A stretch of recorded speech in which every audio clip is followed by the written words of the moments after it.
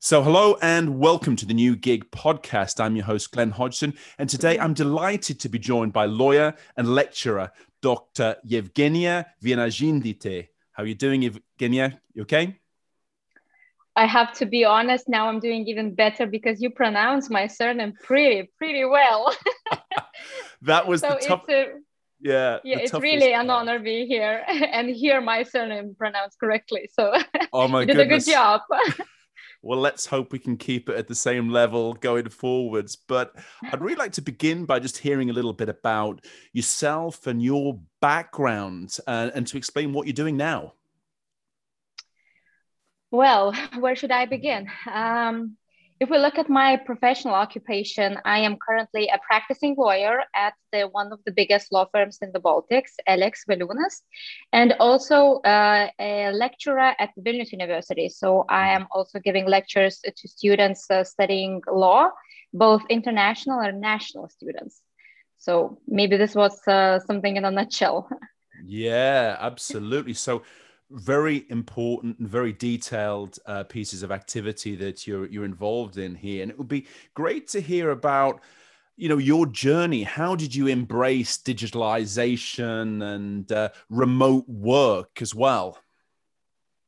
Actually, I was thinking when all this started with me, and it was so much before the pandemic situation. Right. Really, the very first setup I remember when I tried to work remotely was when I was writing my master's thesis. Right. And it turned to be that it's not that easy for me to concentrate when it is silent. So when I'm in the silent surrounding. So what I did, I used to take my laptop and go to places like McDonald's, like on a train or public libraries. Yeah. Really changing the places from one place to another. Just to try to infuse myself with new ideas and also with new sounds and new noises that could trigger this, how could I put this? This peacefulness which I can actually achieve when it is very loud outside. Okay. So it helps me working when I am in a surrounding which is not too quiet. Otherwise it gets too disturbing for me. So this is when I started my journey for remote work. Yeah. And then it continued, I was writing my PhD. I just was hopping from one state to another. I went to Luxembourg, then I went to London, and also had to keep a contact with the university here in Lithuania. So that means that you always work with a computer, but also have a phone. So, it's in this time of digital means, it's quite easy to do that remotely, especially when you are in consultancy or research area. Yes. Yeah.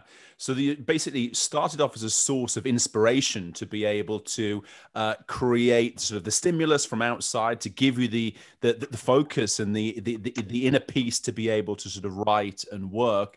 And from that, and of course, increased use of digitalization, broadband channels everywhere, the fact that you're always available. Once you have your laptop, you've got a fast internet connection, you can be anywhere and you can do anything.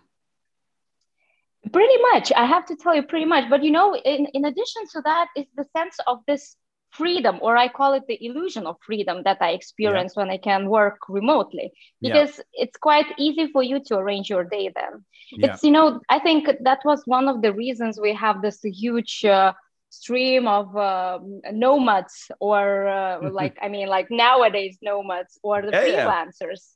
It's the sense of freedom that you can actually choose where you work, when you work, and from where do you work. So it's really this, I'd like to call it illusion of freedom, because it's still in a way you are confined, you are limited, you still have to work, but at least you can arrange your day the way you want to. And I think this is important. I mean, from the research that I've done, that this is something that's been demanded more and more by individuals, but also companies and organizations as well, who are kind of demanding this flexibility, demanding this freedom. And, it's kind of this false narrative that has been spread that, remote work means that you're not working. Actually, most of the people that I speak to and, of course, have been involved in my research, they're actually working as much, if not more than ever, but they're having this flexibility. They decide more when and where they want to work, which is so valuable and important to them. Absolutely. And I have to tell you, even before the pandemic, I used to work in the Ministry of Health, in the Ministry of Justice, which is a public institution. So it also has a very strict organizational structure with regard to how you're supposed to work, that you have a fixed place of working.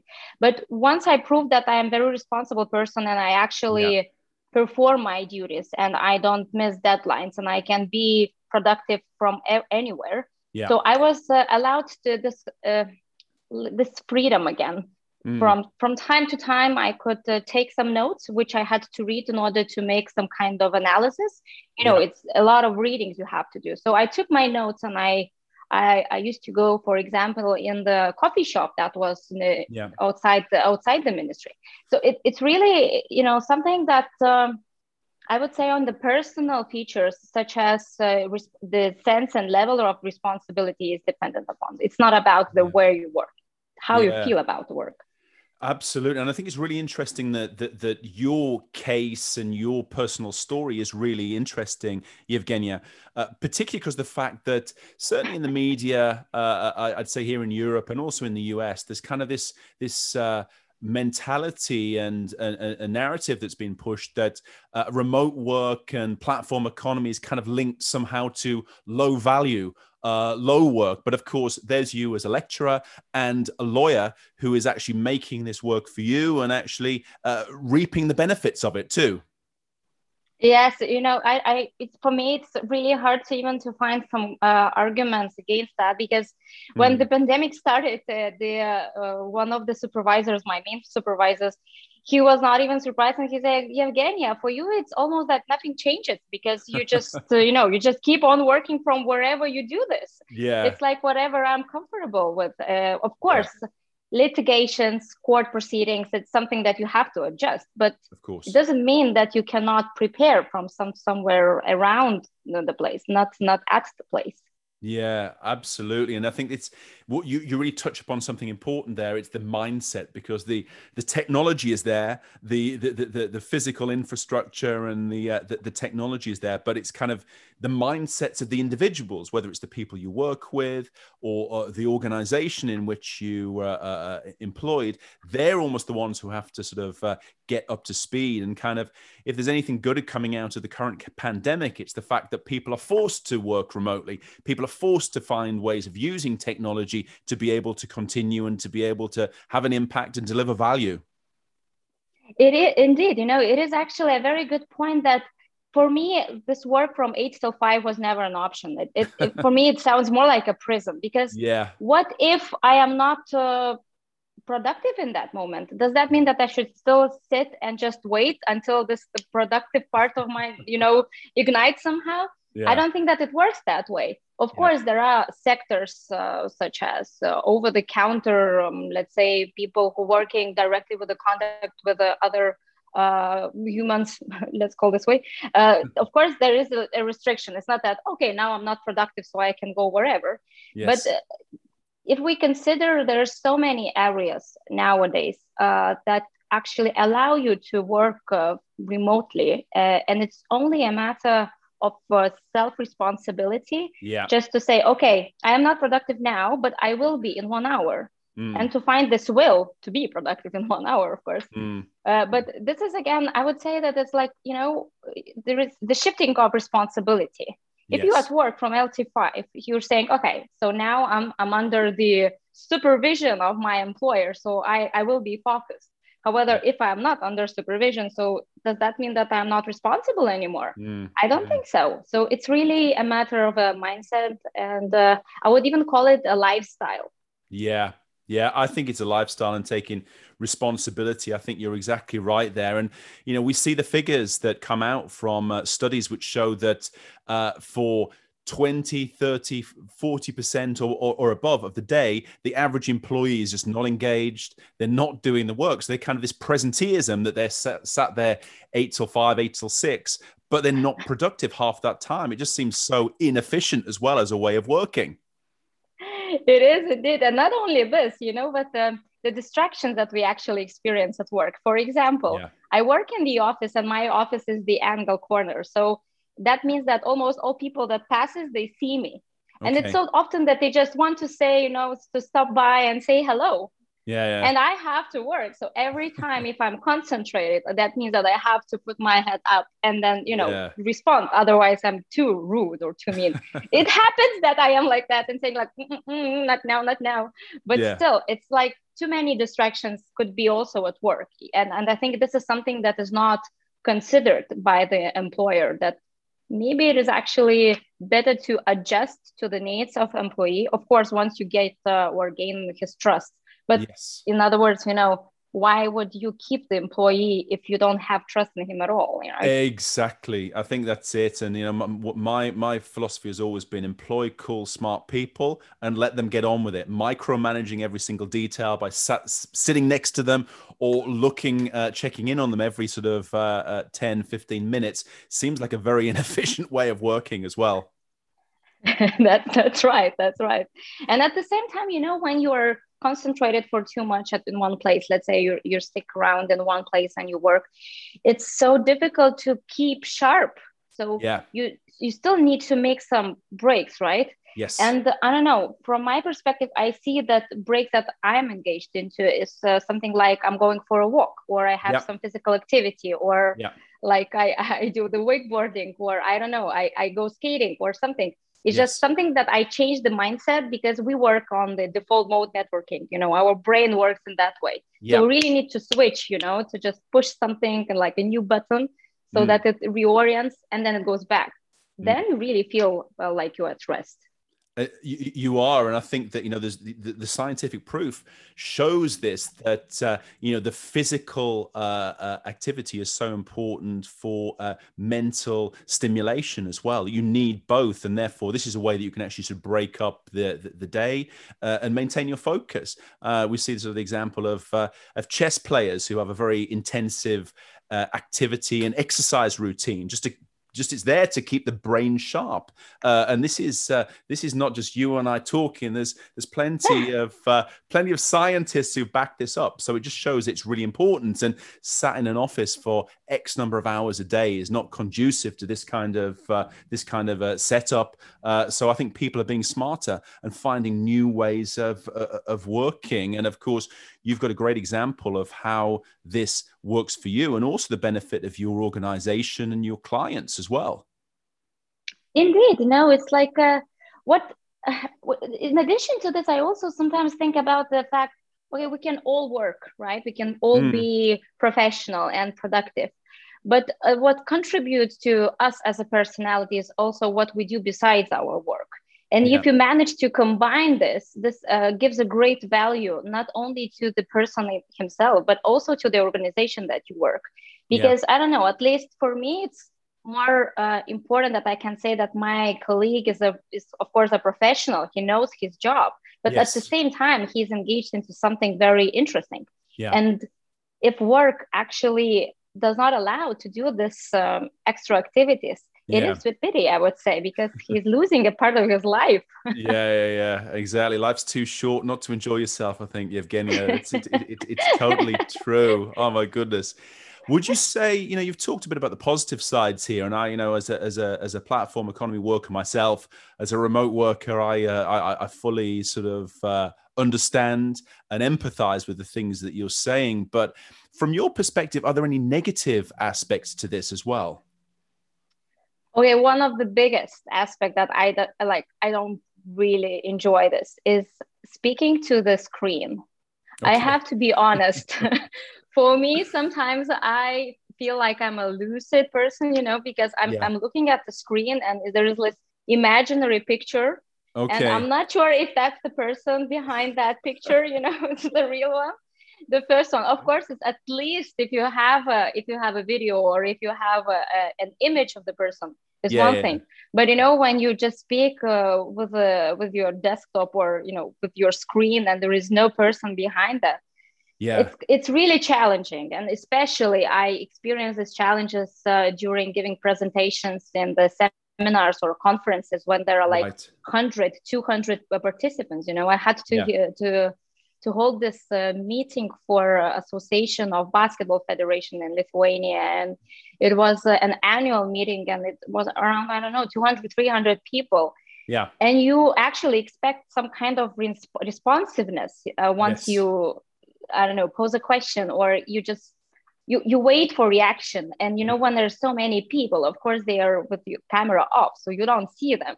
So you expect that they listen to you, and, you know, and you just nod yourself and thinking, okay, I'm still speaking with a screen. So I would say that this is something that I really personally don't enjoy.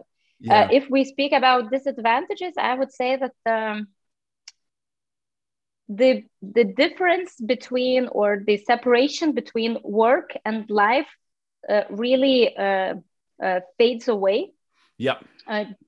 And this is something that you have to be very strict with yourself, and like really willing to set some sort of boundaries, like, okay, when are my working hours and when is my life? So on the one hand, I see that when we get into this remote work, this boundary, it's really blurred, and you work all day long, you know, 24/7. You wake up, and the first thing you do, you take your phone and you check your emails, even while you're in bed. You know, it's always like that. Even in the evenings after work, you're still checking the messages or emails. So I would say that this is something like the biggest disadvantage that I see. It's not only what I see in my experience, but also with other people. But at the same time, like I said, it's a lifestyle. You know, it's it really matters whether you have a certain lifestyle and you adjust your work to your lifestyle. I think it's easier to adjust your work to the lifestyle than vice versa, you know, than find work and then try to adjust lifestyle to your work. I don't know, at least from my perspective, I see that it's more challenging. I think this blurring is something that is affecting everyone. This blurring between sort of the professional and the personal is more and more blurred as time goes on, and even more of a focus why we need to do something we enjoy every day. They always say that if you do something you enjoy, you never work a day in your life, and I think that's probably a good way of looking at things, as well as you know, enjoy yourself every day and get paid for it is probably a good starting point as well with a lot of these things. But you know, it's a very nice fairy tale, I say, because it's in every activity that you do. There are sides that you like and sides that you don't like. 100%. It's like, you know, I don't know. It's like if you go hiking, let's say. Yeah. I hate those first steps, because then you realize, oh my God, okay, I'm just starting. And then I get into enjoyment. Like then I'm enjoying this. It's the same. I don't know. I'm getting ready for some sports, and I have to find this will, you know, okay, now I have to do this.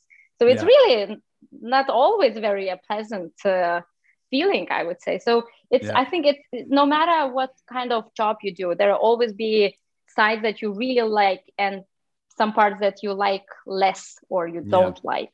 Yeah, so you need to be prepared for that. And you know, if we think about sort of there's some of the viewers and listeners at the moment are considering more remote work or more of a sort of a platform lifestyle. And I think you hit the nail on the head. You to call it a lifestyle. It's not sort of a career. It's a lifestyle which encompasses the career. And I think that's really important.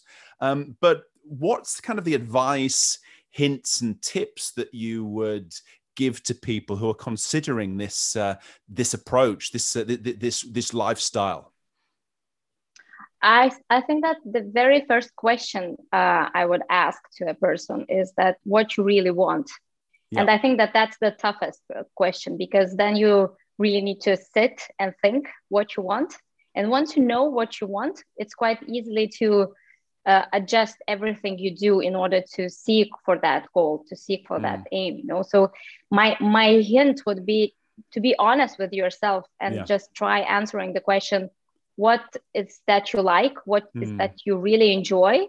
Do you see yourself in this kind of lifestyle? If you don't, maybe you should consider something, you know, more physical, something that you don't need to, you know, sit. It could be different things. You could do gardening, you know, you could do work in the fields. It's really something that you have to be honest with yourself and response to this question to yourself at the beginning. And then, of course, have a good equipment, because sometimes even all those tech things, they can fail. I had quite fails with this, with the headphones, with my computer, with my screen. Yes. So it's something where all these gadgets, they are helpful and needed in this kind of work. Yeah. And then, you just enjoy the ride. Yeah. I would say you just be honest with yourself, respond to the question if you really enjoy that, and then enjoy the ride. And if you just see that it does not bring you any more of a pleasure, then just stop and ask this question again. Am I happy what I'm doing? Yeah. And then change. So it's a roller coaster. Hang on tight and enjoy the ride. But once you stop enjoying it, get off. I think this is great advice. This is fantastic. And I really appreciate with your busy schedule to be sharing your hints, tips, and advice here. So thank you very much for your time, Dr. Jevgenija Vienažindytė. There we go. It is a great pleasure to hear this, especially the emphasis on doctor and Vienažindytė. It sounds bizarre, I have to tell you. But at the same time, I'm happy that I can hear my surname pronounced very, very well. Oh my Great goodness. job again. Thank you for having me here today, Glenn. It was a nice talk. Thank you very much indeed.